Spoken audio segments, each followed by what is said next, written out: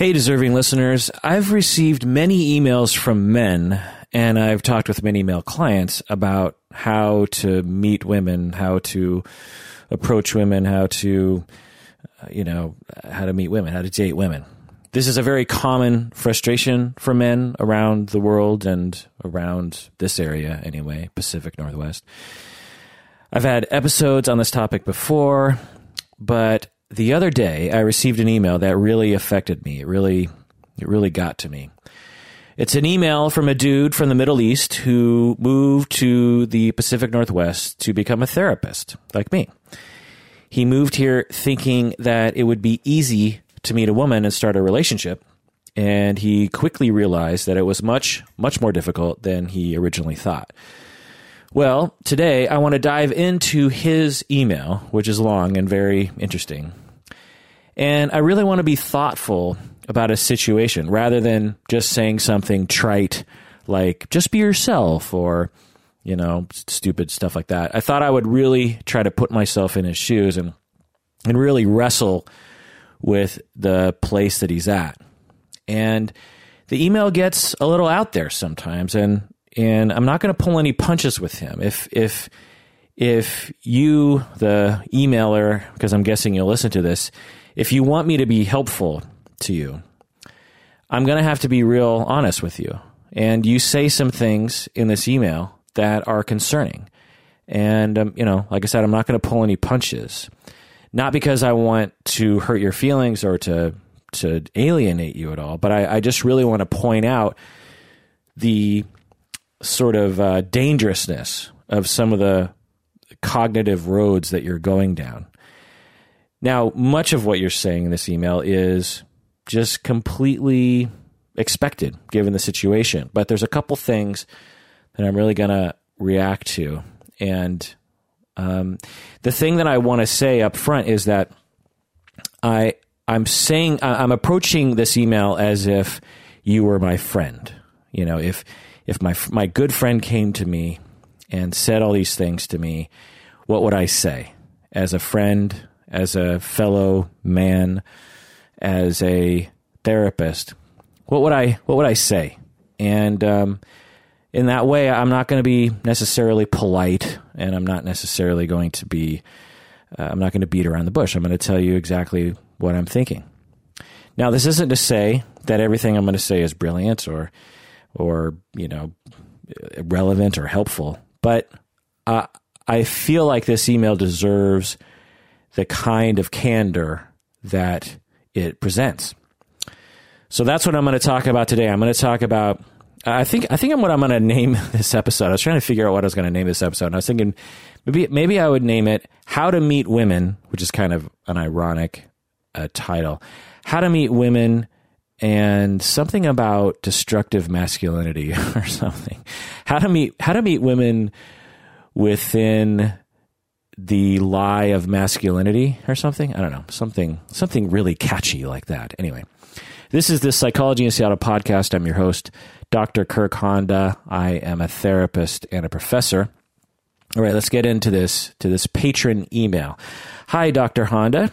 And by the way, before I move forward, if you haven't already, please become a patron of the podcast by going to patreon.com. That's patreon.com.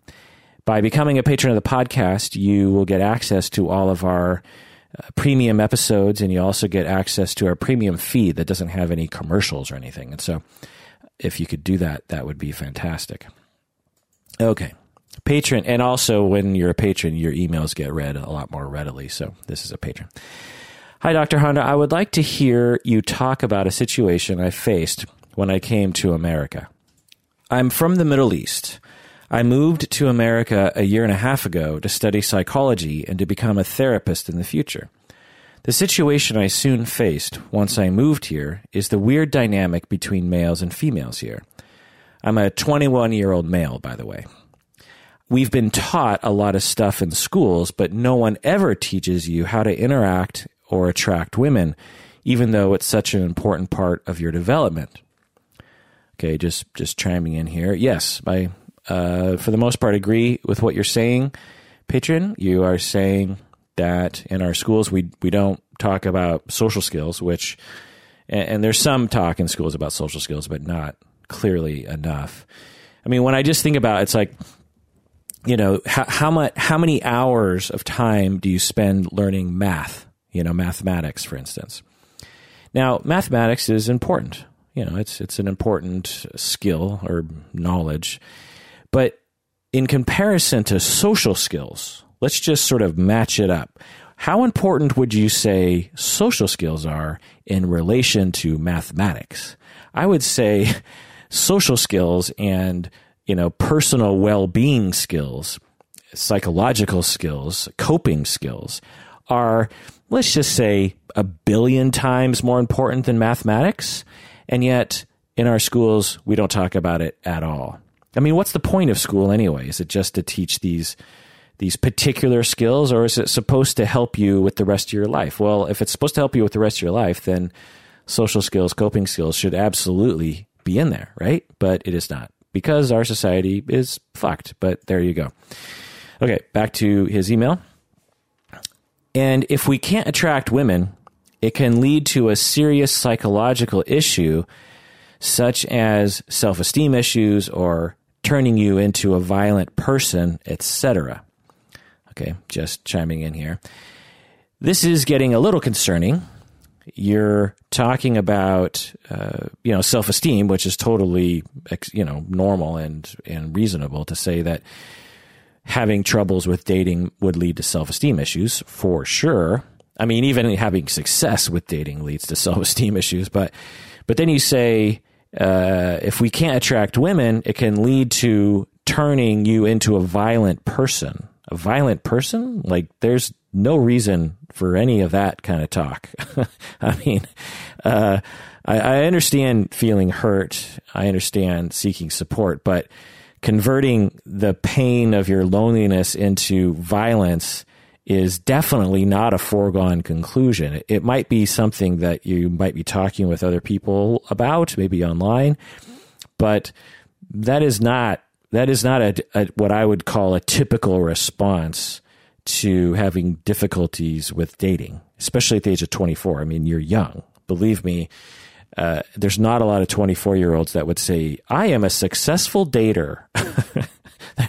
There's just not a lot of that. So, but let's move on. Okay.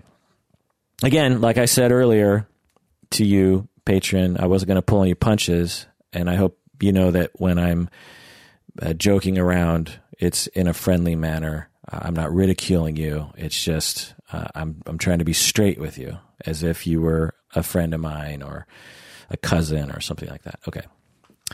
Back to your email. Now, I know that this topic might sound silly, but trust me when I tell you that I would sacrifice anything just to get that secure attachment with someone I care about. Okay, just chiming in here. Yes, 1,000 times. Yes, you are wise to say that. You want a secure attachment with someone you care about. That is important to remember as we move forward with this email. This is what you said, which I would imagine to be true for everybody. You're looking to share your life with someone, someone who loves you, someone who loves you back. I had this song that talks about this conundrum of dating and looking for an attachment. And I just thought I would read the lyrics from this song that from Bread Knife Incident, the band that I'm in. I'm in a band. It's no big deal. I'm super cool. But anyway, it's a song called Cowboy. And I don't know. I've always just sort of liked these lyrics because to me, it really encapsulates, I think, a common experience for men when they're trying to meet people, essentially trying to meet either other men or other women, depending on their romantic inclination. Okay. Cowboy feeling right. So it's basically just about a cowboy, but not a cowboy, but like maybe just say like, I don't know, just it's poetry. I'm not a poet. I'm not a lyricist. But anyhow, okay. Stop. Just read the lyrics, Kirk. Okay. Cowboy feeling right, riding down the freeway at night and hoping to fall in love. Cowboy thinking back, wondering how long he has to wait to hold a hand that squeezes back. Cowboy drinking right, standing in the corner to watch the floor that she will dance on too. Cowboy staring down into the ice in his hand. He'll never understand. Where did he go wrong? Is it only moments he feels, or has she just moved along? Where did he go wrong? How have all the years gone by with no one there to ask him why? Cowboy fallen down. Even booze will never forget he once had fell in love. Cowboy walks alone. He sees a lady of the night. She asks him to take her home. Where did he go wrong? Is it only moments he feels, or has she just moved along? Where did he go wrong? How have all the years gone by with no one there to ask him why? Why won't she hold hands and in time make plans? Why won't she hold hands and in time make plans?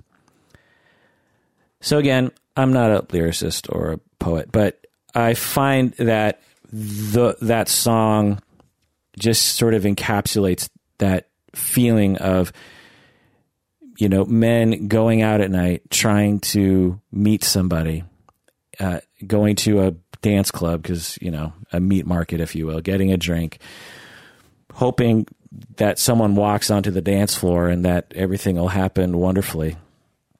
It doesn't go well.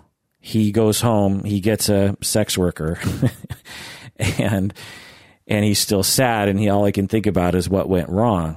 And how come I can't find someone to hold my hand and someone to make plans with me? I just want someone to hold my hand and someone that will make plans with me for the weekend or for next month, or just someone, you know?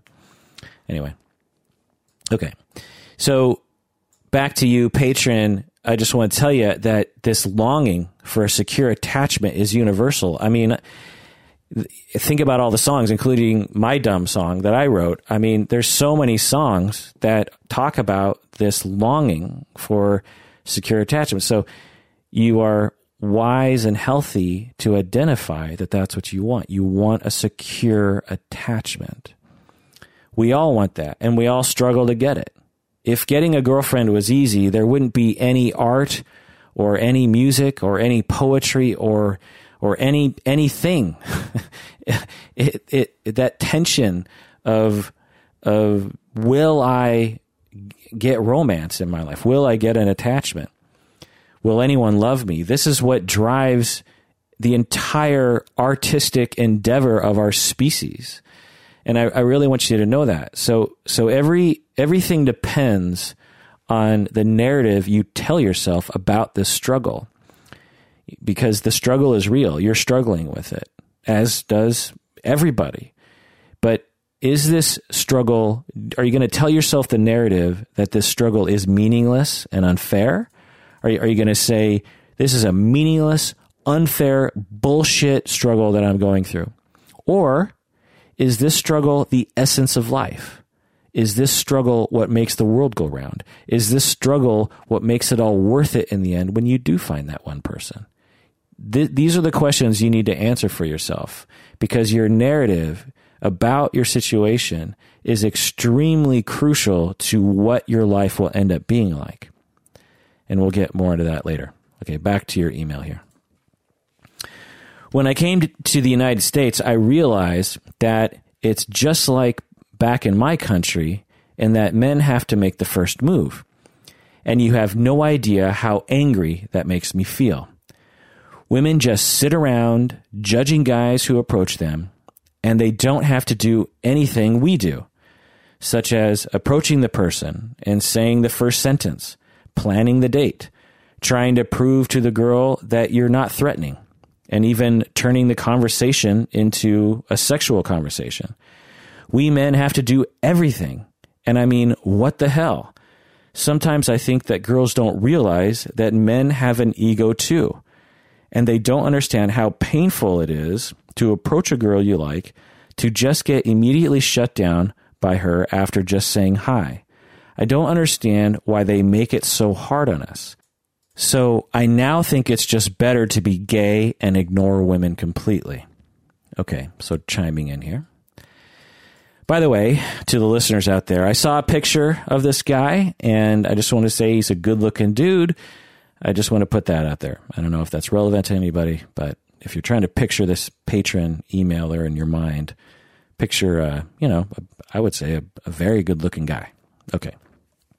So, patron who's emailing me, yes, you are seeing the strangeness of our culture regarding gender. You are seeing it, and it looks weird to you. It should bother you. It's bothering you. To put men and women into these little masculine and feminine boxes and only certain behaviors are allowed, this should bother you.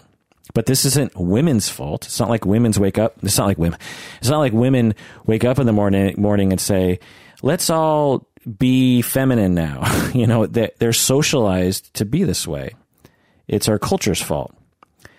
If a woman is forward in our culture in general, they are labeled as a slut or a bitch or something else bad. I mean, how do you think women feel? They probably don't like the fact that they can't choose who to talk to in our culture.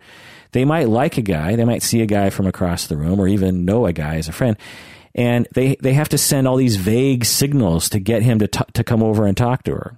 And this doesn't always work. I've talked to many women and they'll say, yeah, I was giving all these signals and he never came over and talked to me, and I feel really bad about myself, and I'm not an attractive person. I'm too fat, or, my nose is too big, or my hair looks funny or something. This is not just a problem for men, believe me. And, but just to be clear, not all women act this way. There's plenty of forward women that will just walk up to men and talk to them. But I hope you get my point. It's not women's fault, it's society's fault. And you seem to be thinking that it's women's fault. But yes, many women are socialized to believe that men do not have an ego, that they can't be hurt. We've all been taught, both men and women, that men are strong and don't have emotions other than anger. Men have anger, but they don't have anything else. And yes, some women are going to hurt your feelings and be surprised that you have feelings. This is not their fault.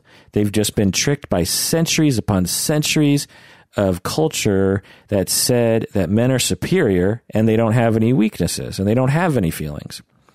Now, this isn't to say that women are allowed to have their feelings. They're just allowed a little bit more to have their feelings than men are.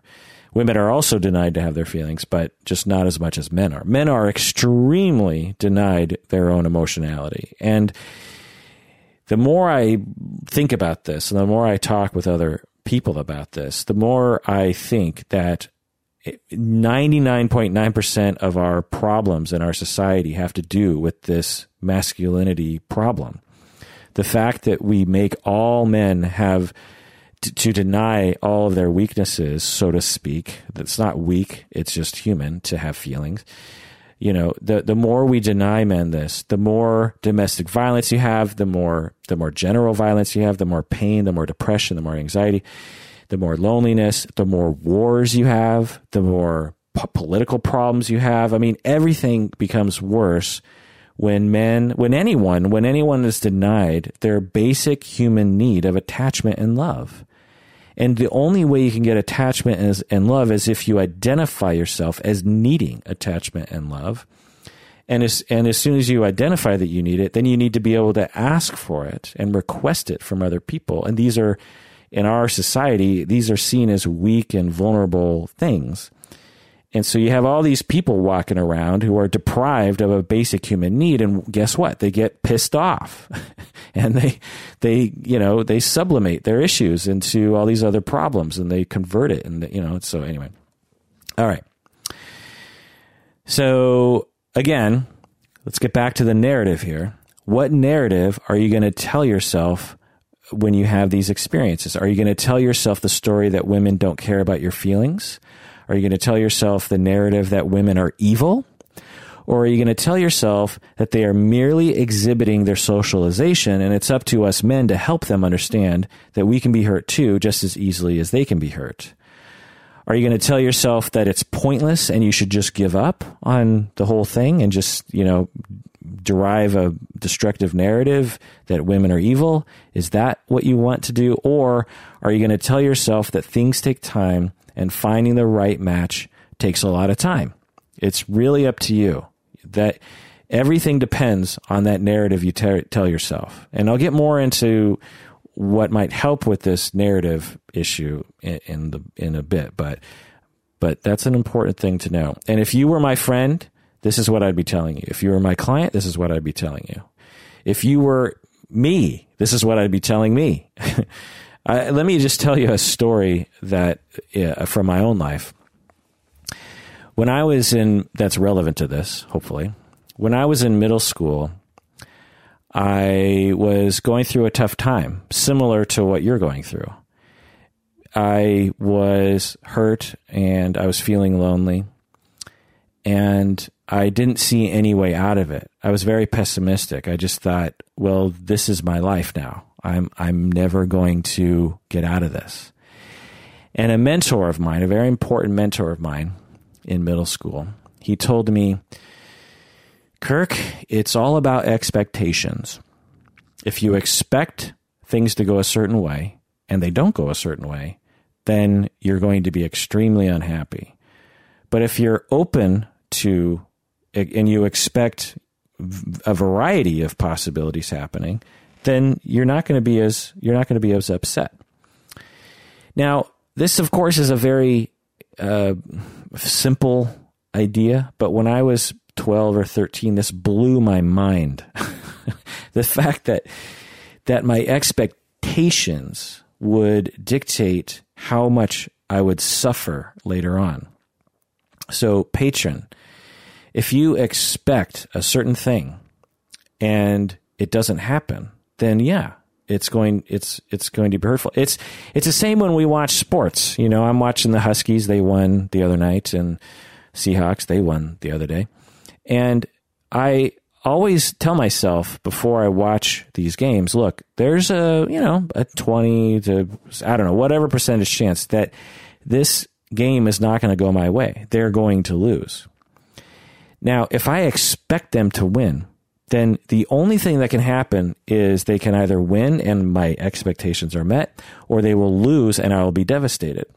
But if I expect them to either win or lose, and I hope that they win, then if they win, that's a bonus. I'm like, hey, they won. That's great. And if they lose, then again, I sort of expected that. So you have to think about your expectations and how that drives your narratives. And I don't know if that's helpful to you. I'm not in a back and forth conversation with you about this. So I'm just throwing that out there. When I was going through a tough time related to what you're going through, that whole expectation philosophy was extremely liberating to me. Okay. Another thing I want to talk about with you, patron, has to do with acculturation. We cannot ignore the fact that you have moved from a vastly different culture into this vastly different culture. You know, you've moved from the Middle East to the Pacific Northwest. I mean, people in the United States in other parts of the United States, like the East Coast or the South, they don't understand people in the Pacific Northwest. When someone from Miami moves to Seattle or, somewhere up here, Tacoma or Portland or Vancouver or something, Vancouver, Washington, that is, they will always say, man, the people up here are weird. I don't get these people. And they will also say dating up here is hard. They will say that. Now, as someone who's born and raised here, I can tell you that it's not like we're the strange ones. It's just a different culture. People, when they move to, let me just say this. Imagine some random 24-year-old guy in Seattle moves to the Middle East, to Jordan or Syria or Jerusalem or is that the Middle East? I don't know what's considered exactly the Middle East, but you know what I'm saying. Moves out there and expects to date the way that he dated back in his home country. You're guessing that's not going to go well. It takes a long time to understand the people and to understand the culture, understand the nuances, understand what's written between the lines, how to meet people, how to approach people, how to date. These are extremely complicated cultural activities that people don't even understand in their own culture, let alone another culture. So, it's just important to keep that in mind, that you're running into some struggle and the cultural difference cannot be ignored. And so therefore you should really, again, lower your expectations on being able to pick up on the nuances of dating so that you can date successfully. It's just not, again, it's hard for people born in Seattle, let alone those who aren't from the culture, even other cultures in the United States. Okay. Plus, I'm guessing that you thought, this is purely a guess, so, correct me if I'm wrong, but I'm guessing that you thought that women in the U.S. were extremely, quote unquote, easy, that, I've heard this from people overseas. They'll talk about basically that it's easy to get laid in the United States. That American girls are very easy to have sex with, or they're, that the sexual attitudes in the United States are extremely liberal. Well, it's really more nuanced than that. And I don't know if this is a factor, but it's worth considering. Think about, what was your expectation of American women before you moved here? And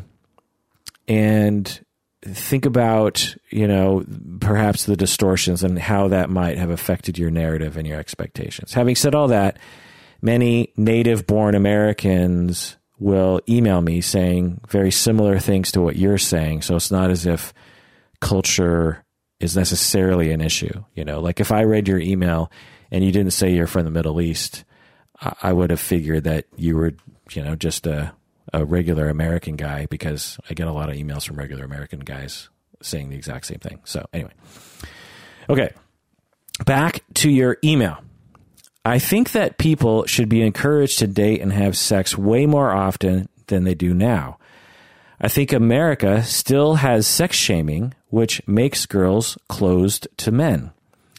Can you believe that it's much simpler to have sex with women in my country than it is here, even though dating is illegal in my country? Okay, just me chiming in here. Dating is illegal in your country? Holy crap. Really? I think I've heard stuff like that, but illegal? I mean, I knew other cultures had different practices, but man, illegal. Dating is illegal. Man, what does that... Anyway. Yes, America is massively sex shaming. We have a massive culture of sex shame. Yeah, absolutely. And again, it sounds like you're surprised by that, being from the Middle East. You're like, oh, America, it's this wide open country. Everyone's open to sex. Well, I'm here to tell you, no. We were founded on the most puritanical Christians on the planet at the time, or some of the most straight-laced people on the planet were the founders of our country. And there's a through line of that culture up until today. I mean, when you look at sexual attitudes of other countries, you'll see that on the spectrum, the United States is definitely not on the liberal end of the spectrum. It's more in the middle. And so you're very smart to have seen that. But that doesn't prevent people from developing secure attachments. I'm going to keep bringing it back to that. Yes, Americans, sexually shame people and women, and this complicates dating in some ways. But this doesn't prevent, the vast majority of people in the United States from developing secure attachments. So I just want to put that out there. It just means that it's probably a little harder to have a one-night stand or to have random sex. It probably makes it a little harder to do that, but it doesn't prevent people from having secure attachments. Also, I'm guessing it's easier for you to have sex in your home country because you understand the nuances of your home culture much better than you understand a foreign culture regarding sex. I mean, sex is weird anyway. I can't imagine, trying to move to another country and figure out the sexual culture of in another society. So anyway, just a thought. Okay, back to your email. Lastly, please, for the love of God, don't tell me just to be myself. There is nothing more hurtful to hear for a confused man than those words. It's just like if I told you that the best way to defeat your anxiety is to just relax. It will just make me angrier. Okay, I'll chime in here. Yeah, I get it. And I might have been guilty of that in other podcasts. Just be yourself. I mean, it's not bad advice. It's just bad advice if that's the only thing you say for the most part, or if that's the advice you give to someone in your shoes. Because I think what you're dealing with is something more deeper and more profound than just be yourself. I think that. Plus, it's hard to know how people will take just be yourself. But yeah, I can absolutely see how that would make you angry, and I could see how a lot of the advice that people give in person or on the internet or even in therapy. I don't know if you're in therapy. I hope you're in therapy, but I could see, and I know that a lot of people tend to give extremely simplistic advice about this sort of stuff.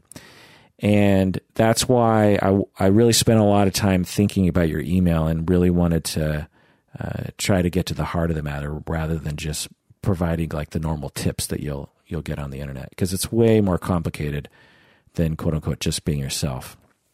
Okay, back to your email. Anyway, I would love to hear your opinion about this subject. I'm a big fan of the podcast, and believe it or not, you have followers even in the Middle East. Well, thank you very much. Just chiming in here. Thanks very much, patron. Did I know we had listeners in the Middle East? I don't know if I did, so that's really nice to hear. Okay, so I emailed the patron back, and I asked him to please elaborate on his situation so that I could get a better picture of what we're looking at. Because based on his first email, I couldn't really tell what the problem was. It sounded generally like I could probably get my teeth into it, but I wanted him to give me some examples, which he did. And so here we go. And this is his email. I will start with when I first came to America. I hated how religious my country and my culture were, and I couldn't be happier to move to an open-minded country like the United States. I came here believing that people my age are able to have fun with each other without worrying about being judged, whether by God or by other people. I thought that it would be easy to take a girl on a date or to have sex with her because obviously girls enjoy sex too. Little did I know how hard it would be. At first, I decided to play nicely. I thought if girls see that you're very nice and very respectful, they will appreciate that. And hopefully those girls will choose you over the other boys who clearly only think about themselves and about their own satisfaction. Man, was I so optimistic back then. I think that I had placed too much faith in the human intelligence and in their ability to make wise decisions for themselves back then. Okay, I'll just chime in here, and I will say, whoa, whoa, whoa, slow your horses.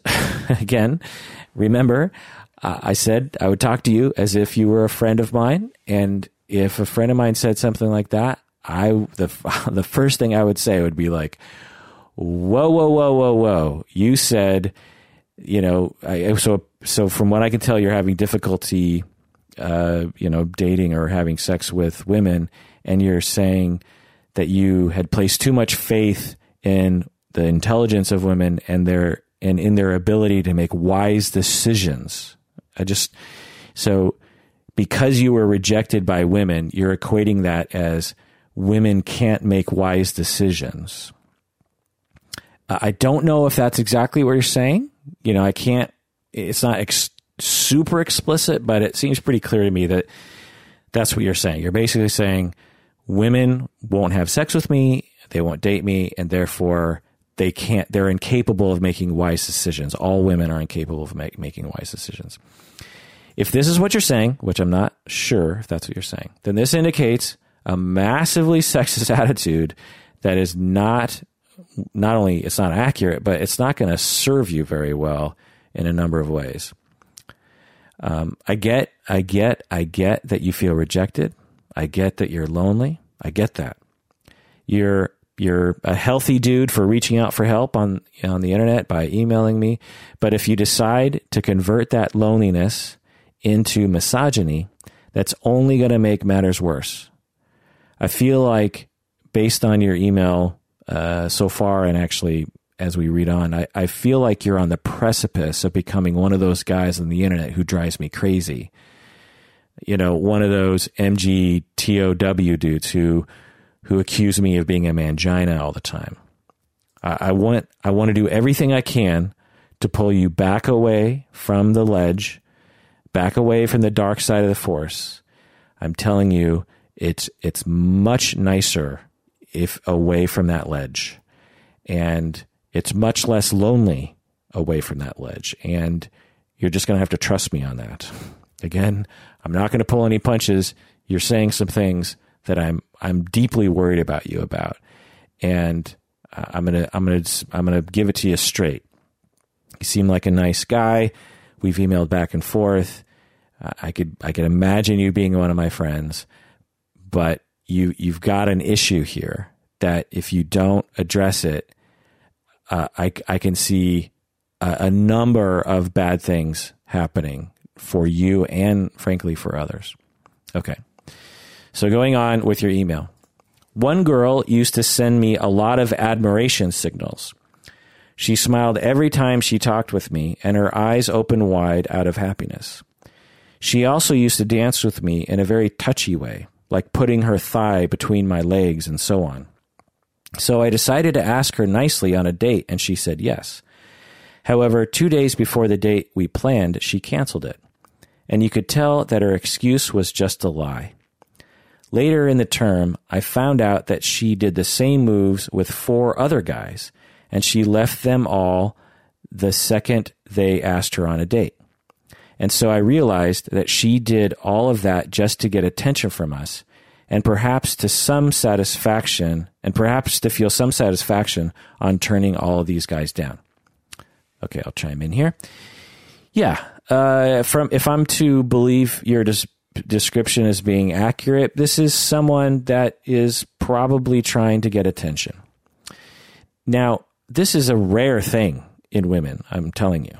I mean, everyone likes attention, men and women, but this sort of behavior, if I'm to believe your story as being accurate, which, sounds credible, is, some people, including women, will use what they have to get attention in whatever way they can.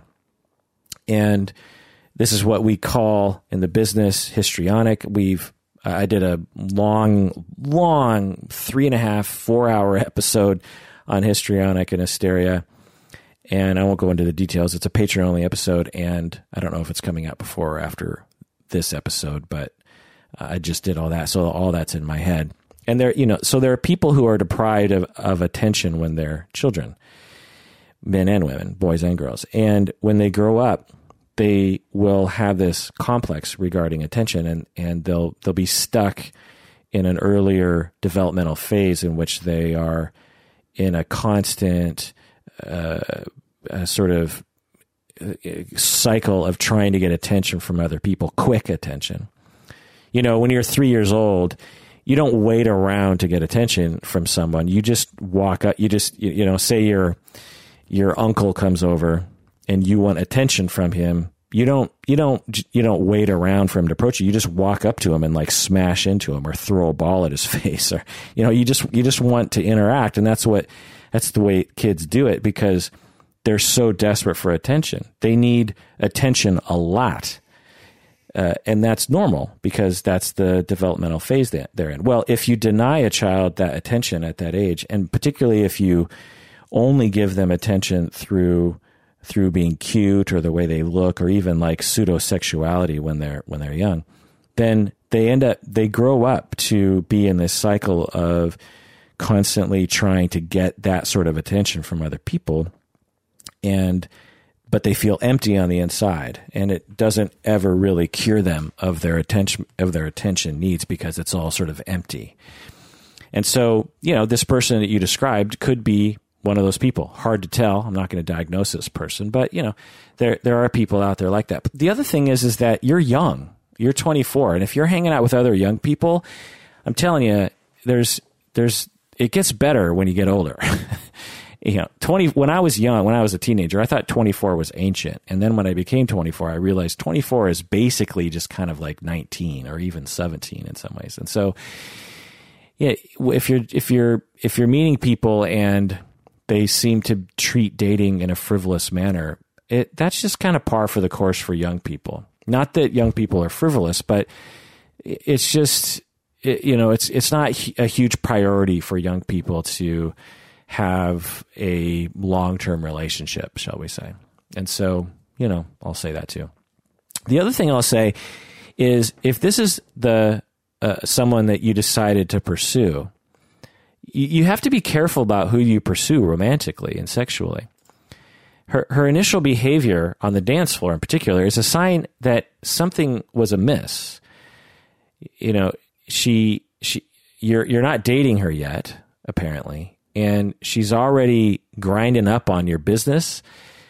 Now, this isn't necessarily a bad thing. I mean, people can dance however they want to dance, but someone who grinds up on your business and you're not involved with them yet, that should be kind of a red flag. Like, look, she doesn't even know me that well, and she's already grinding up on my business.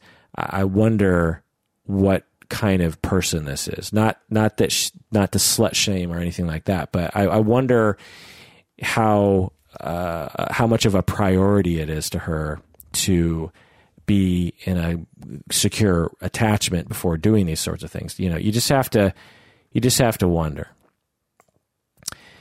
Also, again, getting back to the narrative of what you're seeing, you meet this woman, you talk with her, you smile at each other, you have good conversations, you go to a dance club and she likes to get up in your business, but she's not interested in dating you.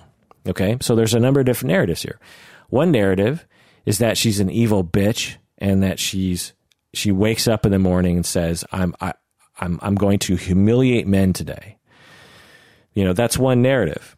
I don't think that's accurate, but that's one narrative.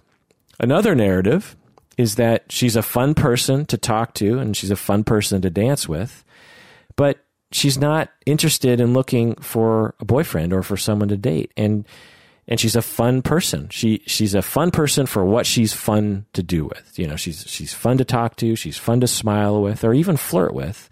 She's fun to dance with on the dance floor, but she's not someone that I'm going to be a boyfriend, girlfriend with. And she might not even be someone that I am romantically, attached to in any sort of way. So there's a way to narrativize, is a word that I like to say, the situation in a way that is helpful, and there's a way to narrativize a situation that is extremely destructive. And you have a theme in your email of narrativizing your life in a very destructive way. I imagine it has to do with you having been neglected or mistreated or rejected or abandoned as a child yourself.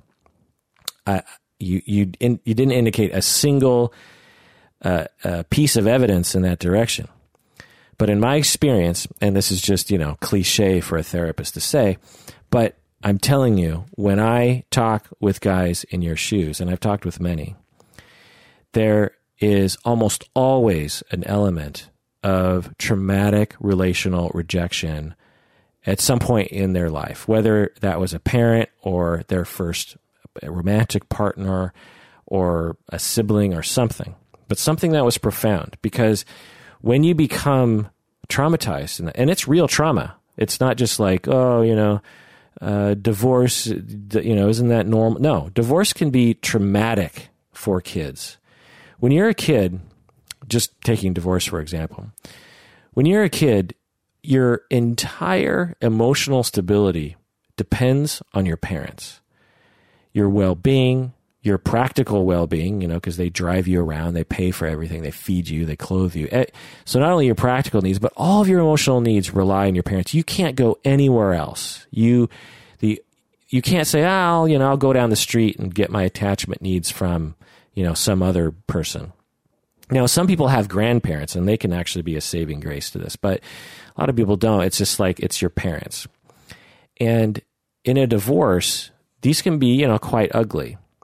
Plus, even if everything goes extremely well in the divorce, when you see your parents rejecting each other, this is threatening to you because you say to yourself, if my dad can reject my mom and my mom can reject my dad, then both of them might reject me.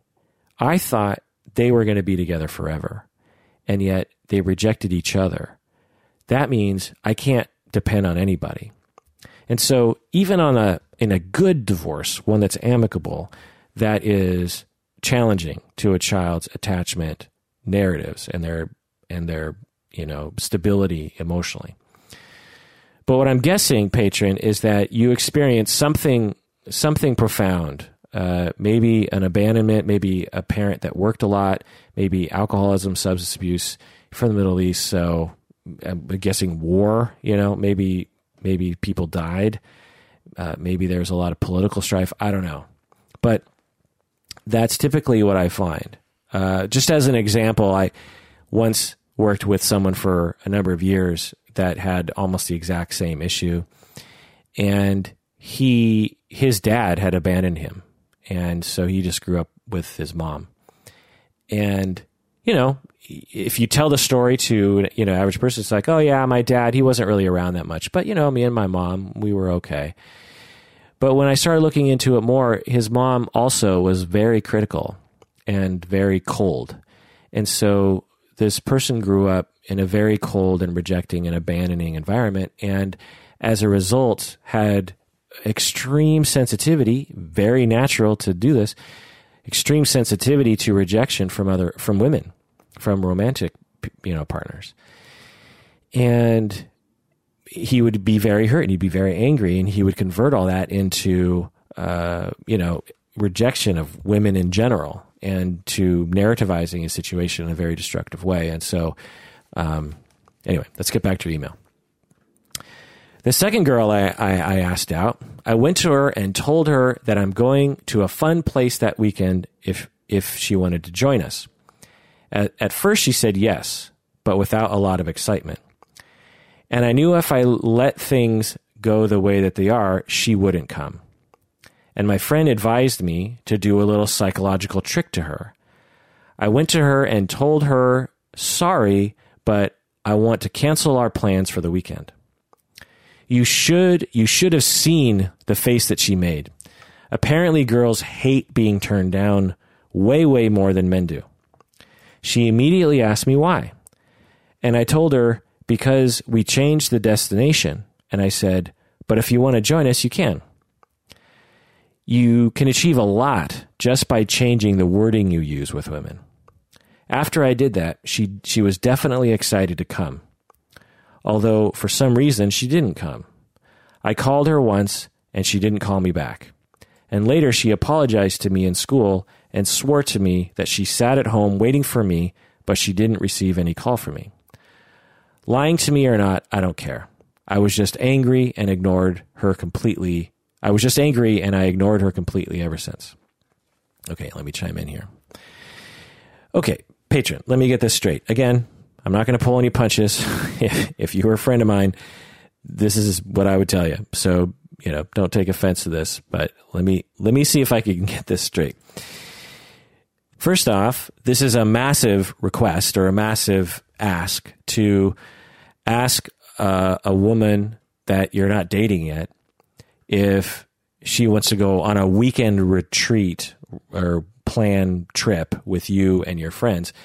That's a huge ask. If you were dating, this is after 10 dates or something, it's less of a ask, but to ask someone you're not dating to go on a weekend thing, that's a big deal. So I just want to put that out there. But anyway, she said yes, but to you, she seemed hesitant and you don't know why. So again, the narrative comes into play here. If you're determined to make every situation you live into a negative, destructive narrative, then you're going to put it into a narrative of she's being a bitch and she's being withholding and she's, purposely denying you sex or something. And I kind of hear that in your language. You're not saying that explicitly, but I kind of hear that. There are a billion other possibilities as to why she would be hesitant when she said yes. I just want to point out, you asked her to go away for the weekend. She said yes, and she seemed hesitant. Now, she may or may not have been actually hesitant. Believe me, people can make mistakes about that sometimes. But let's just go with it and say she was indeed actually hesitant. Well, there's a lot of different possibilities. I can imagine she might have been worried that things might get awkward. I mean, you're basically asking her on a first date that lasts an entire weekend. And everyone knows that first dates can be awkward and can go badly. And I'm guessing she was thinking, what if this goes badly and I'm stuck in this, other place with this guy and all of his friends and I can't get home? I mean, so there's that. Or she might not have been sure that she liked you that much yet. She might have liked you enough to get a drink or go to coffee or something, but she might not have liked you enough to be sure that spending the weekend with you was really the thing to do. Or, which I honestly think is probably the most likely situation, given what I know about human beings, is she's being shy. If someone asks someone to do something like this, their first thought is, oh my God, what if I make a fool out of myself? He's asking me to hang out with all of his friends, some, people that he's comfortable with. And I'm not comfortable and I don't know what's going to happen. And I'm afraid because I have a track record of making an idiot out of myself. And what if that happens and I make an idiot out of myself in front of this guy and all of his friends? I mean, I don't know about that. So now in your language, you're not thinking about those, and those are just three things off the top of my head. There's a billion other possibilities as to why a woman would be a little hesitant about saying yes to that. But I just want to point out, she said yes to you is the thing. She could have said no, but she said yes. So then, instead of just, proceeding, because you have this negative expectation in your head about being rejected, you decide you're going to play a trick on her by telling her that the trip was changed and that she's no longer invited, essentially. You're canceling it. You say, it's canceled. And she says, oh, why is it canceled? And she says, well, we changed the venue. If someone told me that, I'd be like, oh, well, you clearly don't want me to go with you, because if you just changed the venue, you would have said, oh, by the way, we changed the venue, but I still really want you to come. You wouldn't say, oh, we canceled it. And then why? Well, because we changed the venue. And then you said sort of, I think you were trying to say it casually, but if you still want to come, you can come. If I heard that from someone, I would assume you did not want me to come based on the way you told the story. Again, I wasn't there. It's really hard to tell. But I would assume, oh, he doesn't like me and he doesn't want me to come. He's not interested in me. So then she didn't call you back and she didn't go on the trip. And now you feel angry and now you're choosing to ignore her. You're actively ignoring her. And so now I'm paraphrasing everything you're saying in my own language. So I might have all of this wrong. But if I have this even, 95% right, I hope that my paraphrase back to you points out your cognitive distortions and how they are getting in the way. Because there's evidence, although I don't know, but there's evidence that you asked her on this huge trip and she likes you so much that she said yes to a weekend trip. And then you played a mean trick on her. And then she was hurt by that. And then she didn't know what to do. And so when you called her, she just didn't call you back. And And now you're actively ignoring her, and she's walking around wondering what the hell happened, and she feels really hurt by you. When in the beginning, she was open to seeing if the two of you could be an item. Again, I could be, I wasn't there, and I'm just going off of your description, and I'm reading a lot into it somewhat, but I hope that you understand that at least my version of the story is a possibility that you are not considering. And I just want to point out that this is classic projective identification. We've talked about this before. It's classic. We all do it. I do it. Everyone uses projective identification as a defense against pain. So again, assuming that you've been rejected or abandoned or hurt in some way as a child, which I have no indication of, but and again, it's so cliche of a therapist to say this, but there's a lot of points of evidence pointing toward that possibility. It's like if I were to talk with someone and they talked about a lot of sexual promiscuity that they didn't actually want to get involved in, a lot of sexual self-destruction, a lot of being attracted to sexually exploitative people, I would say there's a good chance that you were sexually assaulted. You've experienced sexual trauma as a child or earlier in your life. They're not telling me they've been sexually assaulted earlier in their life, but there's a lot of pieces of classic evidence pointing at the of that possibility. And if that person had not been sexually traumatized early in life, I would really be surprised. Well, it's the same here. I would really be surprised if you, the patron who is emailing me, had not been abandoned or rejected or neglected in some way, some significant way as a child. Also, I just want to tell all the listeners that I asked him if I could read this email on the podcast, and he said, yes, please go for it because it might help other guys. So just want to put that out there. And I'm not going to say his name, and I've left out identifying things or changed it. But anyway, so there's a lot of things pointing to the very real likelihood that you've been abandoned, rejected, neglected emotionally. Maybe you had cold parents, or just not enough love and attention and warmth at critical moments in your life. So at some point you internalized this rejecting other person.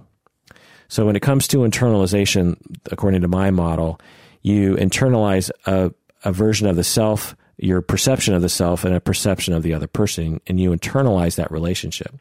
So you internalize yourself as being rejected, and you internalize the other person as rejecting you. And in effect, if this happens repeatedly over time, which it likely did, you become the rejecter.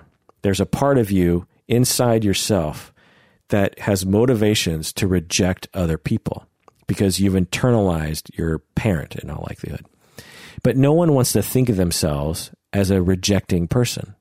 Because we're all inherently narcissistic, and particularly those who have been mistreated as children, we have a particular fragile ego. And so we're particularly narcissistic about ourselves. And so when we exhibit rejecting behaviors, we reframe them or distort them into some other reality so that we don't have to face the fact that we are just like our parents, and we are being rejecting of other people, and we're guilty of the same behavior that we hated when we were children. Most people are in 100% denial of that. They're not aware of it. They exhibit and are behaviorally rejecting, but they would never see themselves as being rejecting. So, also, we tend to externalize this internal conflict. Because you've internalized that relationship between rejecting and rejected, it's easier for the psyche and the mind to make that external. It's rather than having it rattle around in our brain. And so what you do is you find situations that you can recreate the rejecting relationship happen again. All the while, you're enacting your denied, rejecting part of yourself. But all the while, you're blaming it on the other person. So let me just apply it to the situation that you presented in your email. And again, I say this with love, patron. I'm not trying to shame you. Everyone does this. And I really, really hope that this helps. So again, because of your traumas regarding abandonment, rejection, neglect, you are walking around in the world struggling with this internal, unconscious, denied internal representation, relationship representation. So you find someone, a woman, to ask out on a date. And instead of asking her out on a small date that she's more likely to say yes to, you ask her to go on a weekend-long date, essentially, which has a high likelihood of her rejecting you. Now, your unconscious is just saying, just ask her on a date, blah, blah, blah. But what your subconscious is saying is, if you ask her out on this humongous date, she's likely to reject you, or there's likely going to be an aspect of rejection eventually, and this will allow you to project your rejecting self onto her while you reject her in the process, but deny the fact that you're rejecting her, and by blaming the rejection aspect on the other person. So you ask her out on this date for the weekend. But she surprises you, and she actually says yes. But she's a little hesitant because she's a normal human being, and it's a weekend-long date. So then your insides are still struggling. You're like, wait a second. She said yes. Well, this is all unconscious.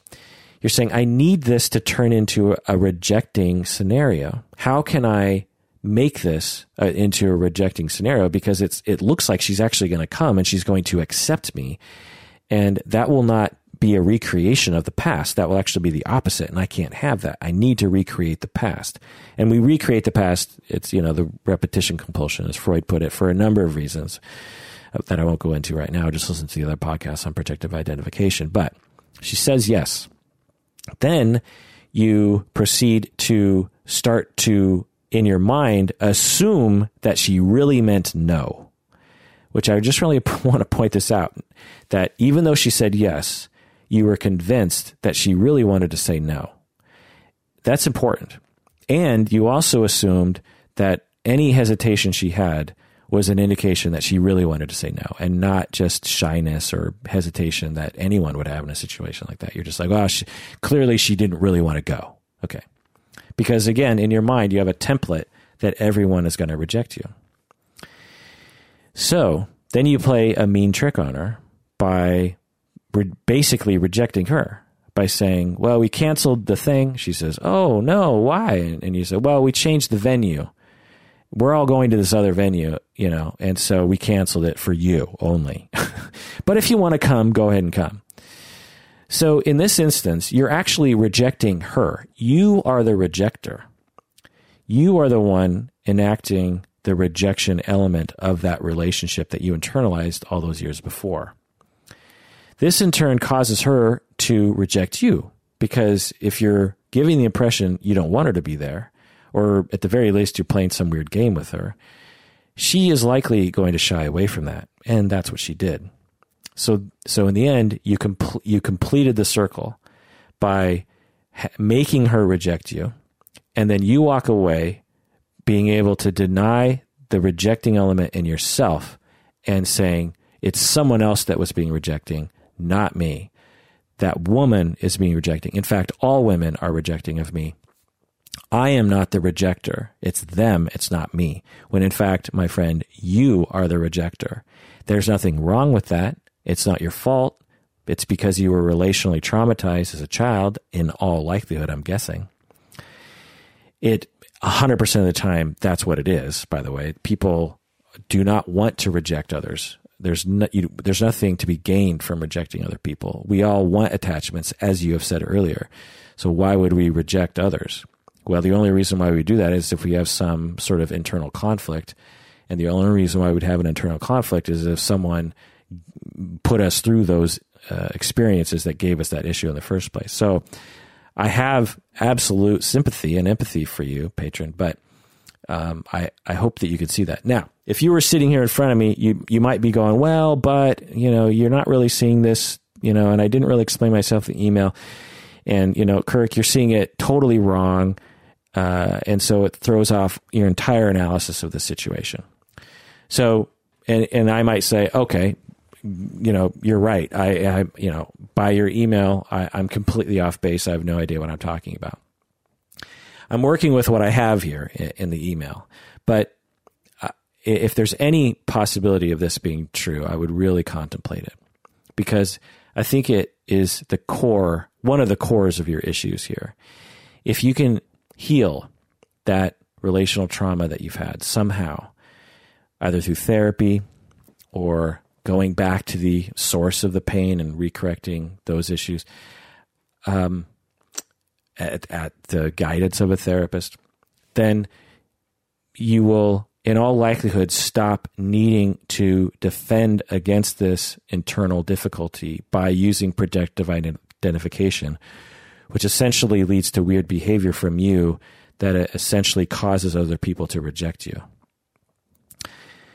Again, we all do this. I do this. When I was in therapy at your age, I discovered my own projective identifications and took me years to attenuate, kind of. So there is nothing different about you. This is just your particular issue that's particular to you.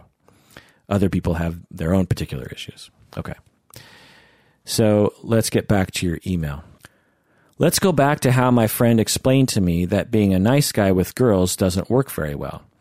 He advised me that I should be playful with them and I should tease them, meaning that instead of approaching the girl with, "Hi, how are you?" I should go to her and throw a funny comment about her in a friendly way so we could both laugh together, which I started doing now because it worked better than being too nice. His idea was that in order for sexual attraction to happen between a man and a woman, a man needs to show the girl that he is not necessarily impressed by her. Because if you let the girl know for sure that you really like her, she immediately loses interest in you. Perhaps she turns into a defensive mode if she knows you're interested. Or maybe showing too much interest makes her think that she is out of your league.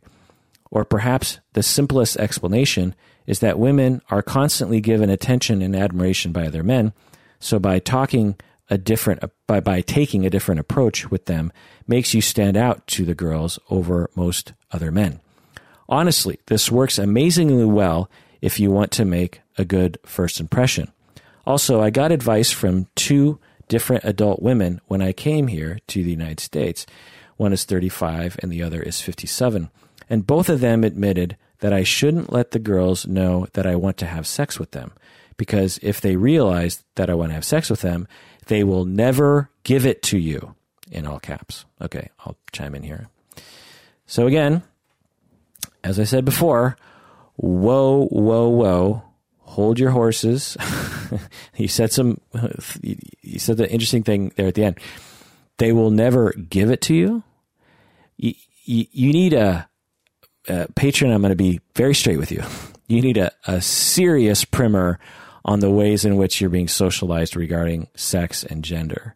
Women don't give sex to you, and you don't need to trick them to have sex with you. Sex is a mutually satisfying activity, usually between 2 people who like each other. It's just that simple. Women want sex, just like men want sex. And if women are picking up on your attitude that they need to give you sex, then I'm guessing this turns them off. Yes. So you're saying some classic sexist statements. And I'm guessing that a part of your recovery from not only being rejected as a child, but also from the destructive gender socialization that all of us go through involves you realizing what attitudes you have let infiltrate your mind that are destructive regarding gender and lead to you being further rejected by people. So when you say they will never give it to you if you let them think that you want to have sex with them, you're going to hear a lot of other guys talk like that. But I'm telling you, it's a very destructive gender socialization. And I'm not just saying that as a therapist. I'm saying that as a dude.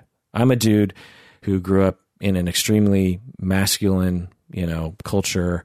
I swallowed all the pills that I was given regarding masculinity as a child and as a young adult. I was captain of the football team. I was captain of the wrestling team. I got in fights. I was masculine, or I don't know, maybe I still am. But the point is that I get it, and I've been down that road. And as a 45-year-old man, I've realized the bullshit that we go through as men regarding masculinity. And one of the bullshit things is the message that we get told that women are that we're supposed to conquer women, and that is the definition of masculinity. That's how you become an awesome dude. Yeah, a respectable dude is a guy who bags a lot of babes and who manages to get women to have sex with him. This is a ridiculous, destructive, horrible, ultimately not helpful to yourself notion that I cannot emphasize enough. Okay. But, patron, you said some wise things here in this passage. When you were brainstorming why it works to not let on that you're super interested in them, I'm sure you got this sort of stuff from the pickup artist community, to neg someone. I don't know if you got, the whole negging thing. You're supposed to walk, and there's all these classic examples in comedies and stuff, but the new Jim Jeffries TV show, what's it called? Jim Jeffries has this TV show on Netflix, and it's on FX actually, but now it's on Netflix. It's pretty funny actually. It's pretty crass, but they have this whole thing about negging. You're supposed to walk up to a woman and you're supposed to, be nice, but you're supposed to point out something bad about them, and you're supposed to act like you don't care. You're supposed to act like a ladies' man, essentially. And I've been involved with all this before. I've been heavily involved with clients and other people regarding negging and the pickup artist community. And in a nutshell, what I'll say about negging and the pickup artist community is there's actually some good things about all that, and there's some very bad things about it. It's actually a pretty complicated culture, but anyway, I'm here to tell you, and I hadn't really thought about it. I hadn't really realized it until thinking about your email. It's not negging a woman that works. It's not that. It's what works is that by negging, you're essentially interrupting your normal process of coming on super strong.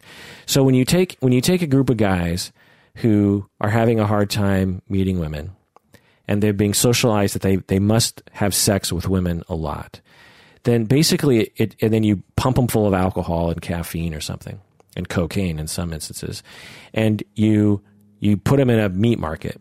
Then they're all pumped up and they're ready to go, and they've been waiting all week for this moment, and they find a woman and they walk up to her, and all this energy just comes pouring out. And you women out there that are listening, you've met these guys, they just come on super strong, and they might even be attractive, nice, funny guys, but they're coming on real strong. And it's a massive turn off. No one likes that. Men or women, no one likes someone coming on super strong. And then these men go home lonely, and they're thinking, man, this doesn't work. What's wrong? And then the pickup artist community comes along. They say, hey, this negging thing works. Well, the negging thing, meaning you walk up to a woman, and instead of coming on super strong, you point out something negative about her, like, oh, you're really pretty, but your hair, it looks kind of dry.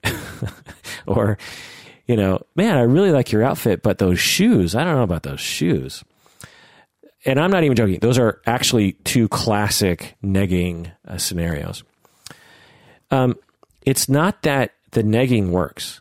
What is working is this negging behavior is actually interrupting your super intense come-on attitude and demeanor towards the women.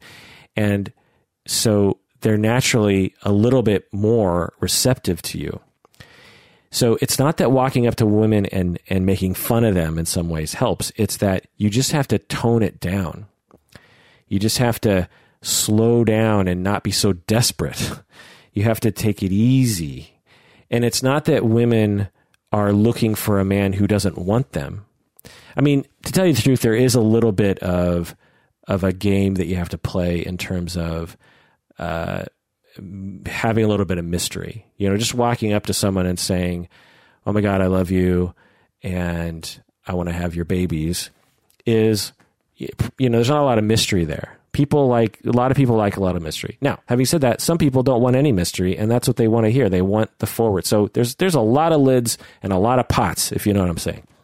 So the real advice that people should be saying is, if you're coming on super strong, figure out a way to tone it down. Plus, you don't want to come on super strong because you don't know if this person is good for you. You don't know if this person... One, you don't know this person's going to be a good sexual partner. So let's just put that out there, because sexual compatibility is actually quite rare. So even if you are just looking for a one-night stand, believe me, barking up every single tree you come across, or every attractive tree you come across, is not necessarily a good thing. But even more importantly, the chance that this person is a good match for you is actually pretty slim. So why would you come on super strong as if you really want something when you're really not sure if you want it or not? And that's really the whole point, is like when you walk up to someone, you want to come across like you have standards, and that you're approaching them with a question mark. Like, well, you seem attractive. I'd like to get to know you a little better, and then, we'll see what happens. We'll see if we're a good match. Now, you're not going to say that out loud because that's stupid, but that's the attitude that you have, and that's the attitude that typically works, because the person that you're coming up to will have a similar attitude. They'll have a similar rational attitude of just like, okay, well, I like what I see so far, but, I wonder what more I'm going to learn about this person. And the vast majority of those situations end fairly quickly because people realize that they're not a good match. And so to me, it's like, why would you come on super strong with something that you're in all likelihood not going to like in the end anyway? So really what you want to do is, is sort of just tone it down. Anyway, okay, back to your email. Basically, the best advice I've received about how to flirt and date women are the ones that teach you how to manipulate girls, like making her think that you have plenty of other girls, or not letting her know for sure if you're interested in her, or not letting her take you for granted. All other advice that tells you that you should just be yourself, or that you should be honest with a girl about what you want, these don't work as well. How can you tell an inexperienced guy that he should just be himself? Isn't it better to teach him dating skills, just like we learned social skills slowly while we were growing up?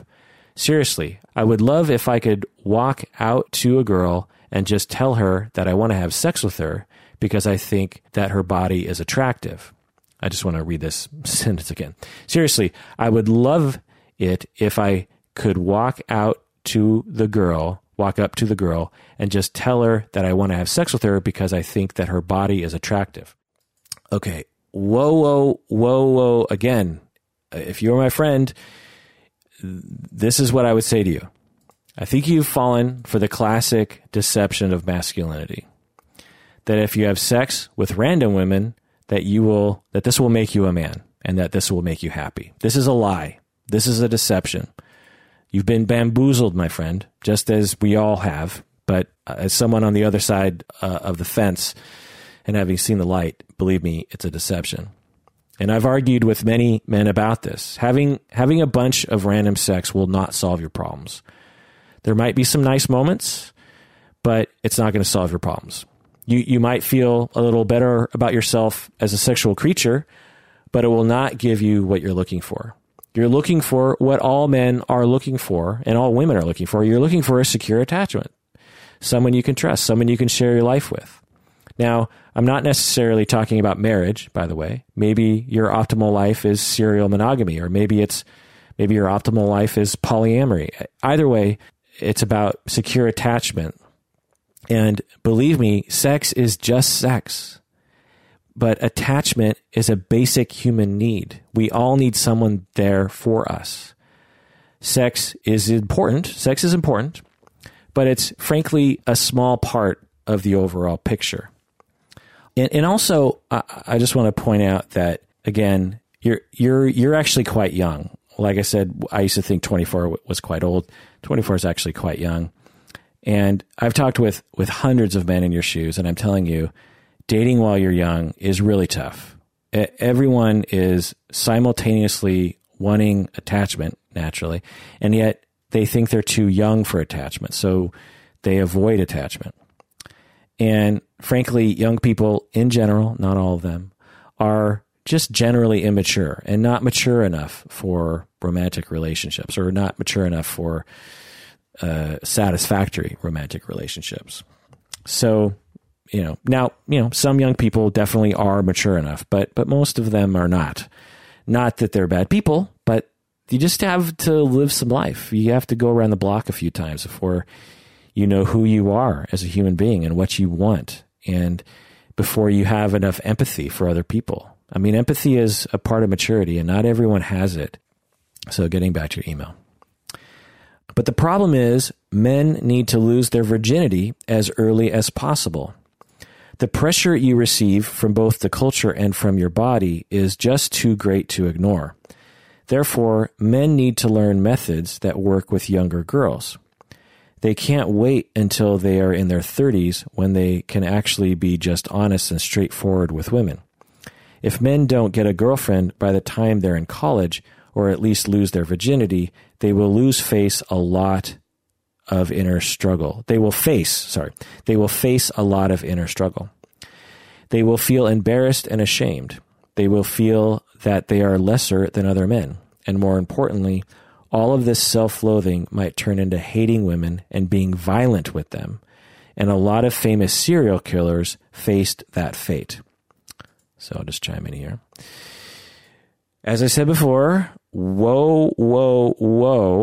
The more I read your email, the more I think you need to be talking with a therapist. Perhaps you are. Hopefully you are.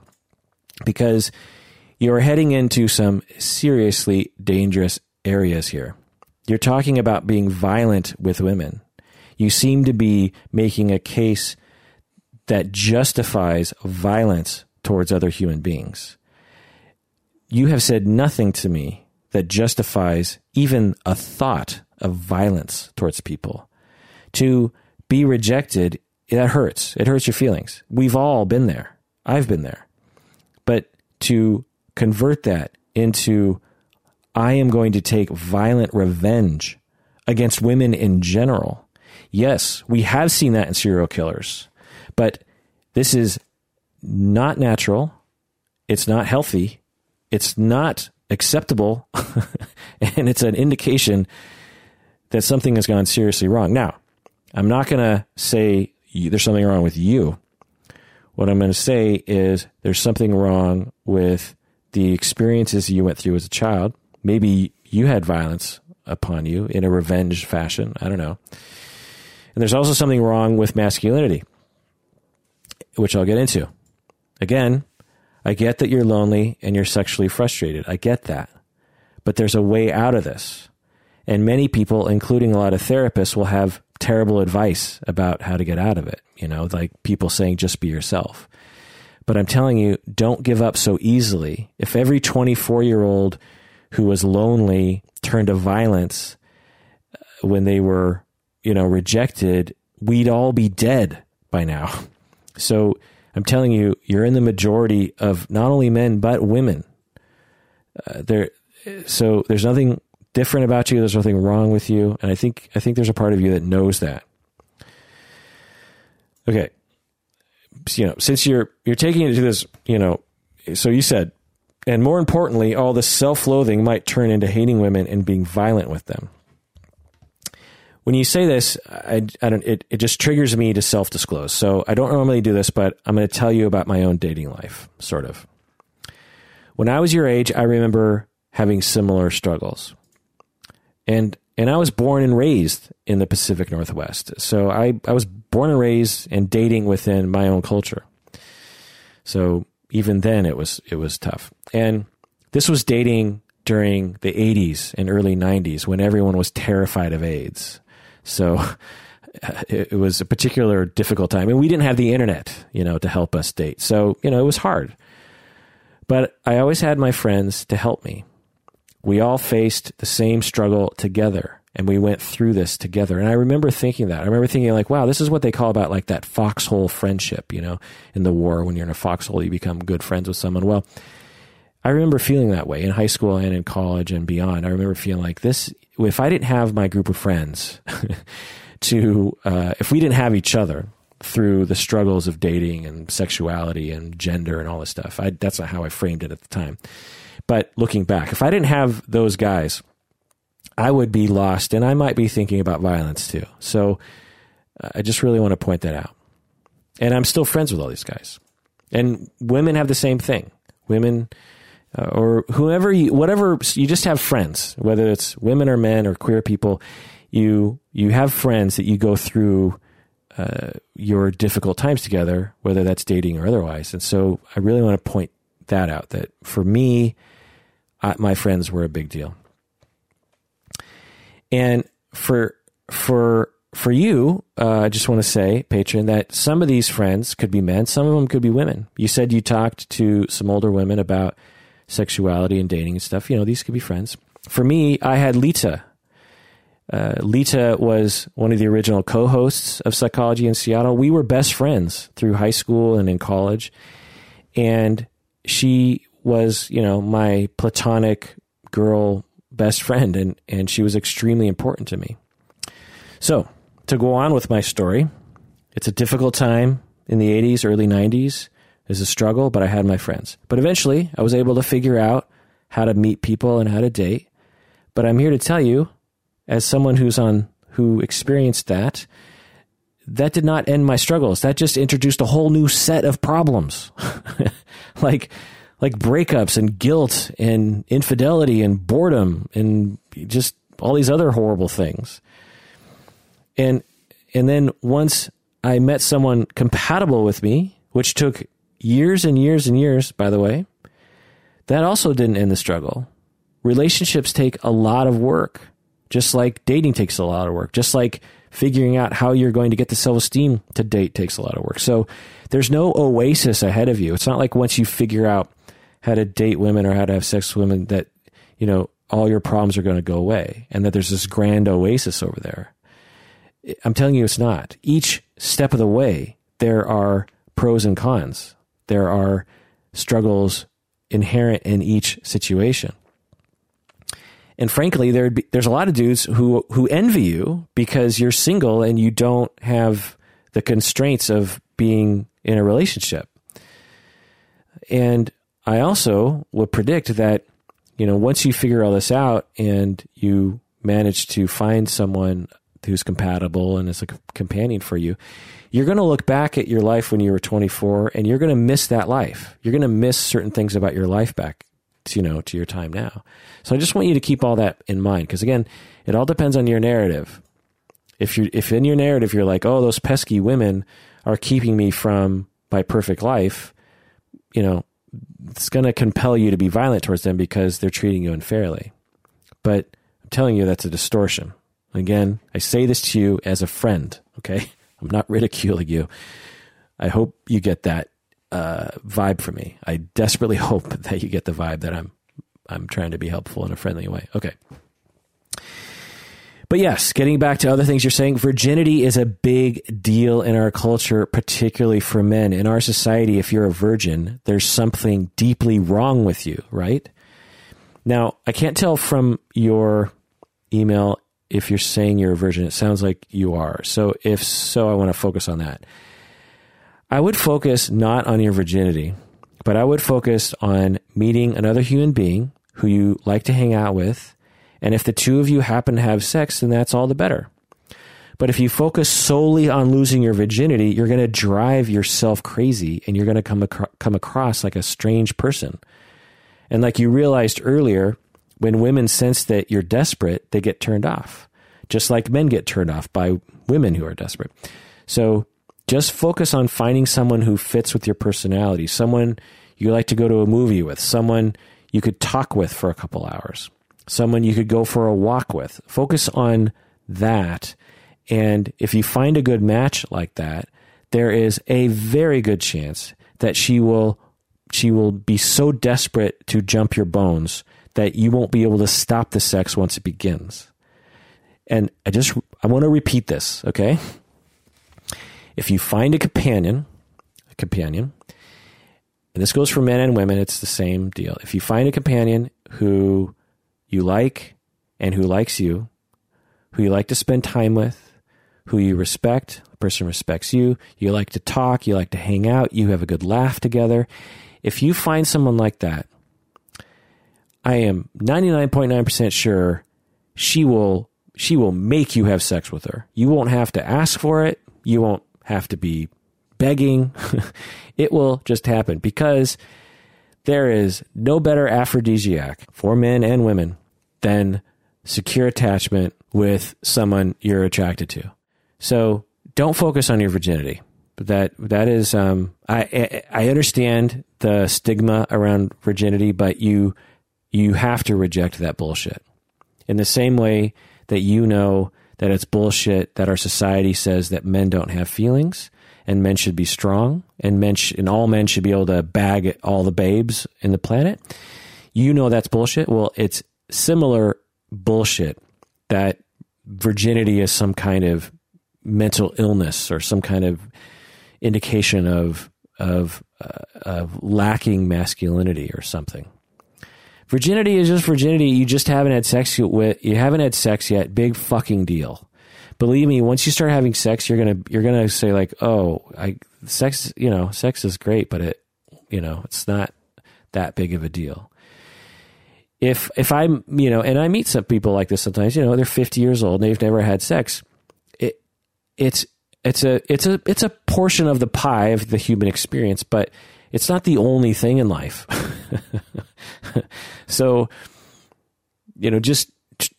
reject that stigma about virginity. Now, are other people going to stigmatize you? Yes, because our society is fucked. But you got to put that in its place. You can't, don't believe the hype, my friend. Mostly because the more you focus on your virginity, I think the more disservice you do to yourself, because you come across like you're so fucking desperate that women are like, oh my God, he's so desperate. So, you don't want to come across like that. You want to meet someone, go on a couple dates, see if you like each other, see if you have a good conversation. From your email, there are moments in your email that, I see clear evidence that you're a nice guy who has a good conversation. You're articulate. You can talk about things. I'm thinking you're actually communicating in English, which I'm assuming is not your native language, which I have to say indicates you're extremely smart. So anyway, getting back to your email. So what did I do eventually? I didn't manage to find a girl that I like yet. Most humans around my age are too shallow and ignorant of their unconscious for my own liking. But I did manage to lose my virginity. I used an easy way to settle this because enough is enough. I had sex with a prostitute. Did I like it? Absolutely not. It was horrible. No intimacy whatsoever and no real connection between the two of us. But I would rather have sex with a prostitute instead of having to deal with this game between men and women. I am not a toy for girls that they can enjoy for a few conversations or a few dates just to turn me down whenever they feel like it. Honestly, girls take our interest in them for granted, and that's why my friends and I think we should start a movement against them. We will call it Let It Dry Out movement. Let it dry out movement. Let it dry out movement. Maybe then young girls will realize that they need sex as much as men do. Until then, all hail masturbation. Okay, just chiming in here. When I read your email, I get the sense that you're a really nice, sweet guy, just like any other guy, and you happen to be very, very lonely, and you want a woman to fall in love with. And you're super focused on the deception of the masculine ideal, like I said before, which is to have sex with young, attractive women. It's all been a lie. When you describe your experience with the sex worker, I can clearly and totally and comprehensively hear that what you really want is intimacy. You even said, there was no intimacy. You want true intimacy with someone. You wrote, no intimacy whatsoever and no real connection between the two of us. I hope you can see the lies now, that you can see the lies that sex will not bring you happiness and that the masculine ideal of having sex with someone is not the road to well-being. That experience with the sex worker gave you an excellent opportunity to see the truth. It's not about sex.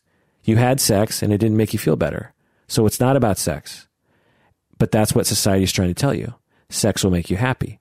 But sex did not make you happy. In fact, it made you feel worse. So now you can learn something helpful from this, or you can turn it into a destructive force in your life. For instance, you can decide to reject all women, to gather your friends together and say, we're going to try the let it dry out movement.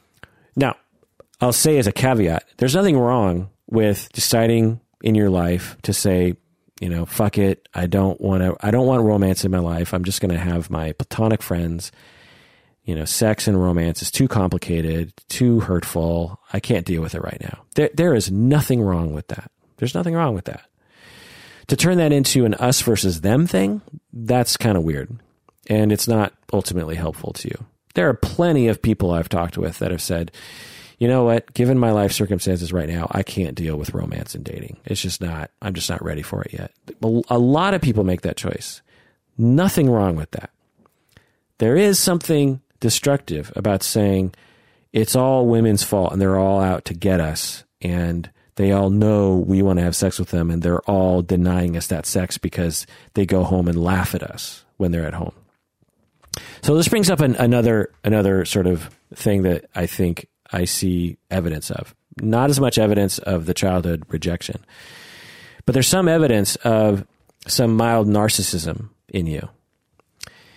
Again, I say this as a friend.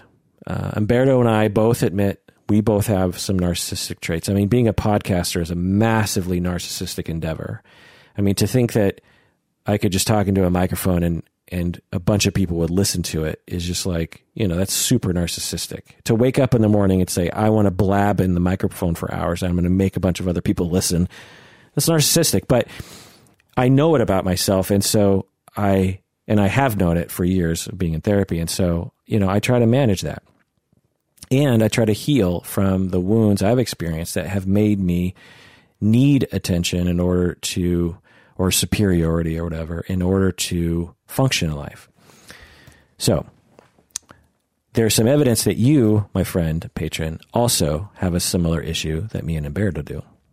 In that, when you have a theme of humiliation, that is often an indication of narcissism. Let me explain. So when you're a child, you need to feel like you're the center of the world. And you need your parents to make you the center of the world. And that's just developmentally what all children need. They need to believe they're the best at everything. They need to believe that they're the most loved, the most special child. It's just they're black and white thinkers, and that's what they need. And if you give them that, then they grow out of that narcissism and they become more realistic about their place in the universe, particularly as they get older, as we all get older.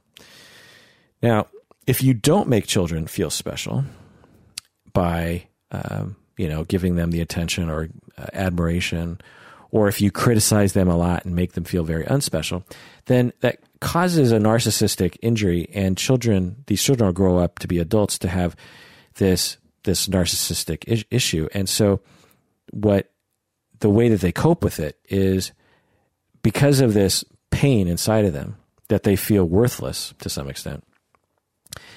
They try to overcompensate by creating a version of the self that is perfect and awesome, particularly in the view of other people. And one of the things you can turn to is masculinity. I can be the most masculine, awesome man on the planet. And how do I do that? Well, I bag a lot of babes. And if that doesn't happen, then it feels humiliating. And there's a lot of tone of humiliation in your email, like you feel humiliated by women. Now, there's nothing strange about feeling humiliated. There is something narcissistic about taking that humiliation to the next level and saying, how dare those women treat me that way? I will get back at them with a movement, and I have thoughts of revenge violence against them. You didn't say that directly, but you were saying that indirectly.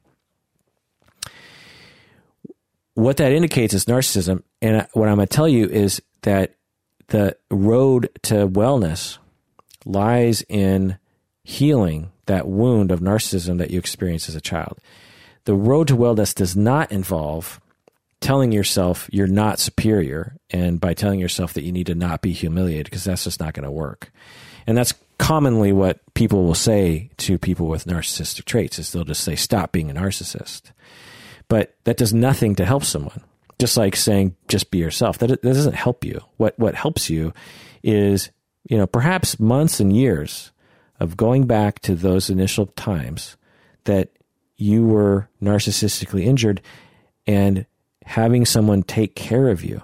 Now, that can be a therapist. It could be a friend. It could be your parents. It could be, someone else. But someone who takes care of you and makes you feel special, makes you feel like you're a worthy human being, makes you feel like the special person that you are. If you can have that, then you can internally feel special and feel good enough on the inside so that you don't need to exhibit the narcissism outwardly, one. And two, when you are humiliated by other people, it doesn't hurt as much.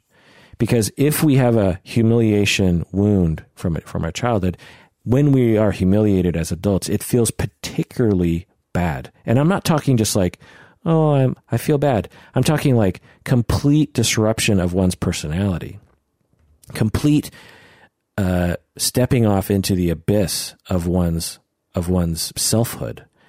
It can be extremely destabilizing to be humiliated. And if you were narcissistically wounded as a child, and so I just want to point out that there's some evidence of that. Not as much evidence that you were neglected as a child and rejected or something along those lines, but there's some evidence of a narcissistic wound of some sort. Again, I tell you this as a friend. I tell you this as someone that I care about and someone that I want to pull away from the edge of the cliff and into a road of wellness. Okay. So again, getting back to your experience with a sex worker, it's such a great demonstration that you were chasing a delusion and that you need to chase what you really need rather than chasing what society is telling you what to chase. You're chasing sex. You're chasing sex. You're chasing young sex with young people. And then you finally have sex and it makes you even feel even worse. It's like you haven't drank water in weeks and you're desperate for water. You're desperately thirsty, and society is telling you that you need a better pair of shoes. So you go on this hyper-focused quest for better footwear. Now, a good pair of shoes is good, but water is more essential to our mental well-being, right? So until you get your attachment needs met, you'll never be happy, regardless of how much sex you have. And I hope that this experience with the sex worker demonstrated that. Okay, getting back to your email. Anyway, that's basically how I stand right now in this subject. Trust me, it's painful just to wake up in the morning and force yourself to keep living, especially when you feel denied the most basic thing every human needs, like acceptance and love. I've been wanting to have a girlfriend since I was 13. I'm 24, and I couldn't fully fulfill that. And I know a lot of men are facing a similar problem. Darkness and despair grow more inside of me every day, and fear creeps, turning quickly into anger. I am at the point where my anger towards girls has turned into hatred. And so I'm afraid my anger will prevent me from even finding someone to love. I'm sure other men face the same problem. The sad part is that this issue is never publicly addressed.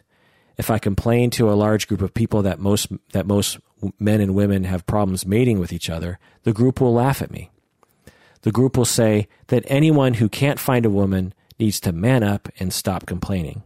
I mean, look at us. We're having sex with a bunch of people. What's wrong with you that you can't? Interestingly enough, I've read a study that says that over 60% of college students admitted the last time they had sex was over 12 months ago, even though everyone on TV seems to have no problem with having sex. I really can't wait to hear your take on this. Again, thank you very much for reading this email until the end of it. You can mention all the details as long as you don't mention my name. Okay. Well, you're welcome for reading it, and thank you, Patreon, for allowing me to talk about it on the podcast, because I guarantee you there are other people in your shoes that want to hear me talk about this. So, in conclusion, yes, everyone likes to talk about how easy it is for them, including people in the pickup artist community, by the way.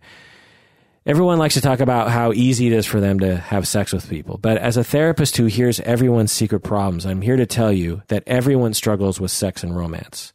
Even the super hot people. Believe me, everyone struggles with sex and everyone struggles with romance.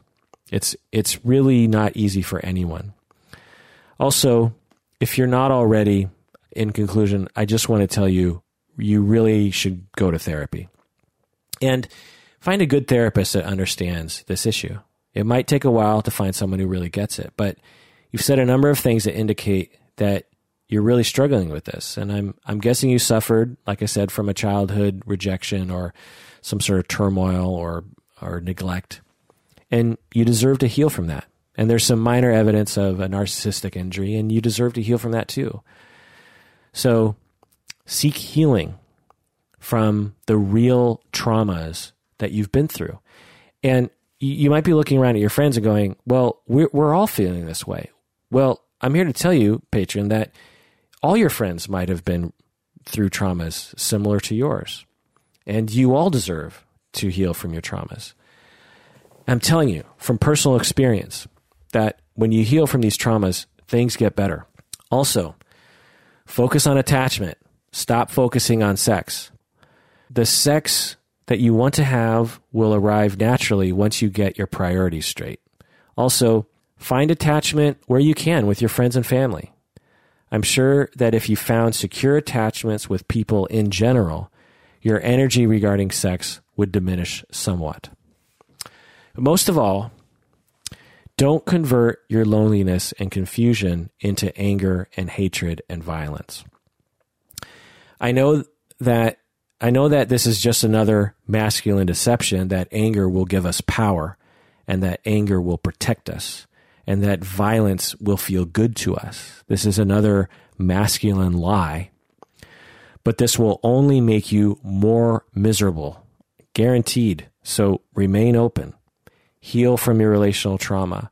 Heal from your gender trauma. You've been traumatized. I've been traumatized by gender. Everyone's been traumatized by gender messages in our society. So keep the faith.